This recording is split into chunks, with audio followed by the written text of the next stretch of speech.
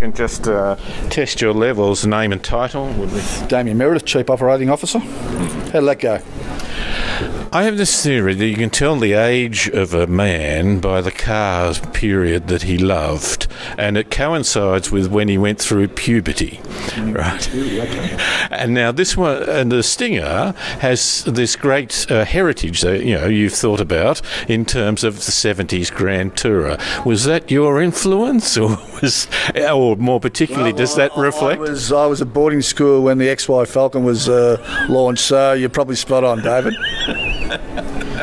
I made that presentation at an opening of an art gallery one time about cars, and someone in the front row with his wife, and his wife nudged him, and he came up to me afterwards. He didn't say hello. He said, A9X Tirana.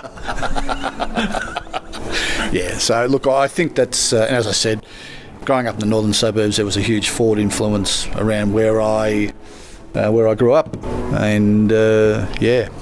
We'll come to that because there's an interesting market segment there.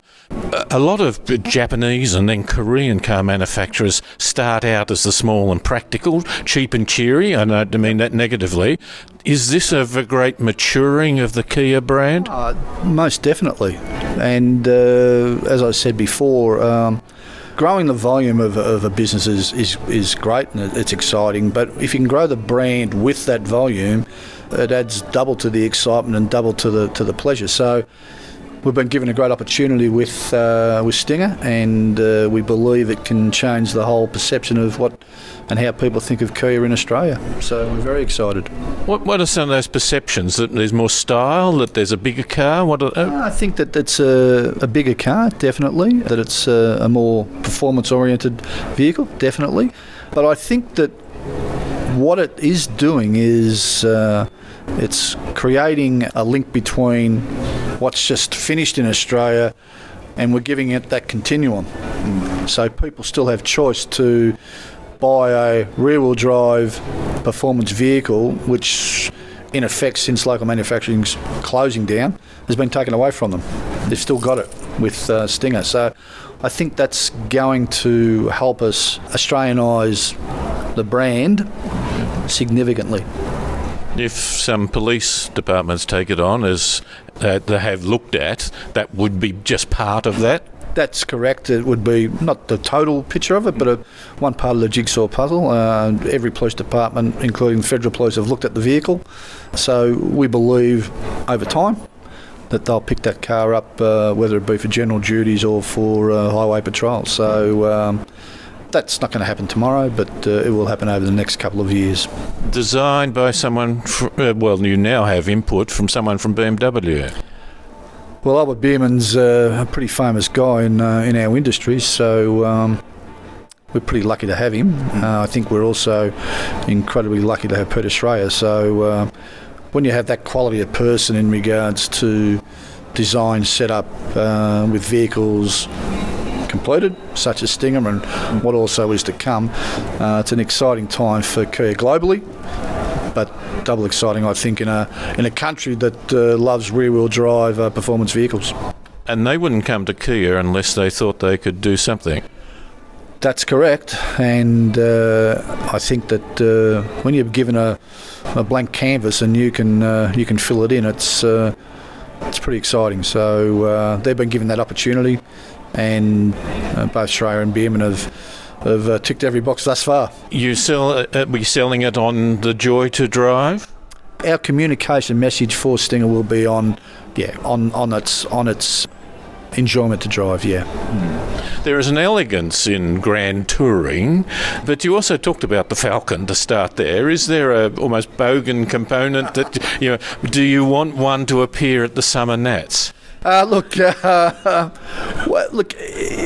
We have positioned the vehicle differently to the rest of the world. And it's because of the opportunity that we've had with local manufacturing closing down. And, since I was a young boy a long time ago, we've always been told, every Australian's been told, if you want to enjoy driving, if you want a family car, it's got to be rear-wheel drive and it's got to be big. And that's been going on for, basically since post-war, hasn't it? So we believe we're giving people that opportunity with Stinger.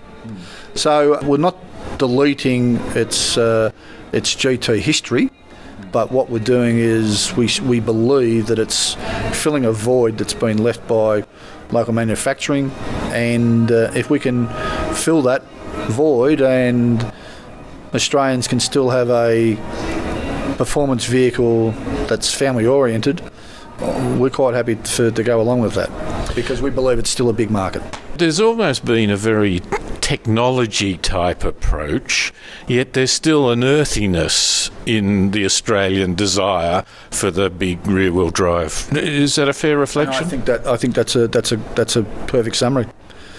Our focus groups basically said that they still want that ability to drive a performance vehicle that suits the family, and I think that Stinger does that. It has other aspects to it, but specifically in Australia, we want families to enjoy what we give with Stinger.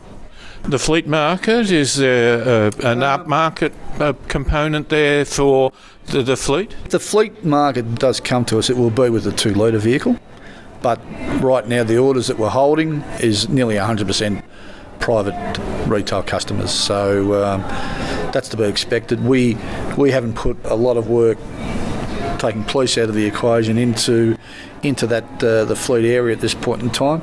We are limited for numbers, and we will be for probably 15 months. So we want to satisfy that retail demand first, and if and when supply loosens up, then we'll definitely look at the fleet segment. Fleets don't want to rush into a new model usually, do they? No, usually they take their time in regard to those things. So normally it's a slow burn. I think that will be exactly the same with Stinger also. Damien, thanks for your time. Always a pleasure. Thank you.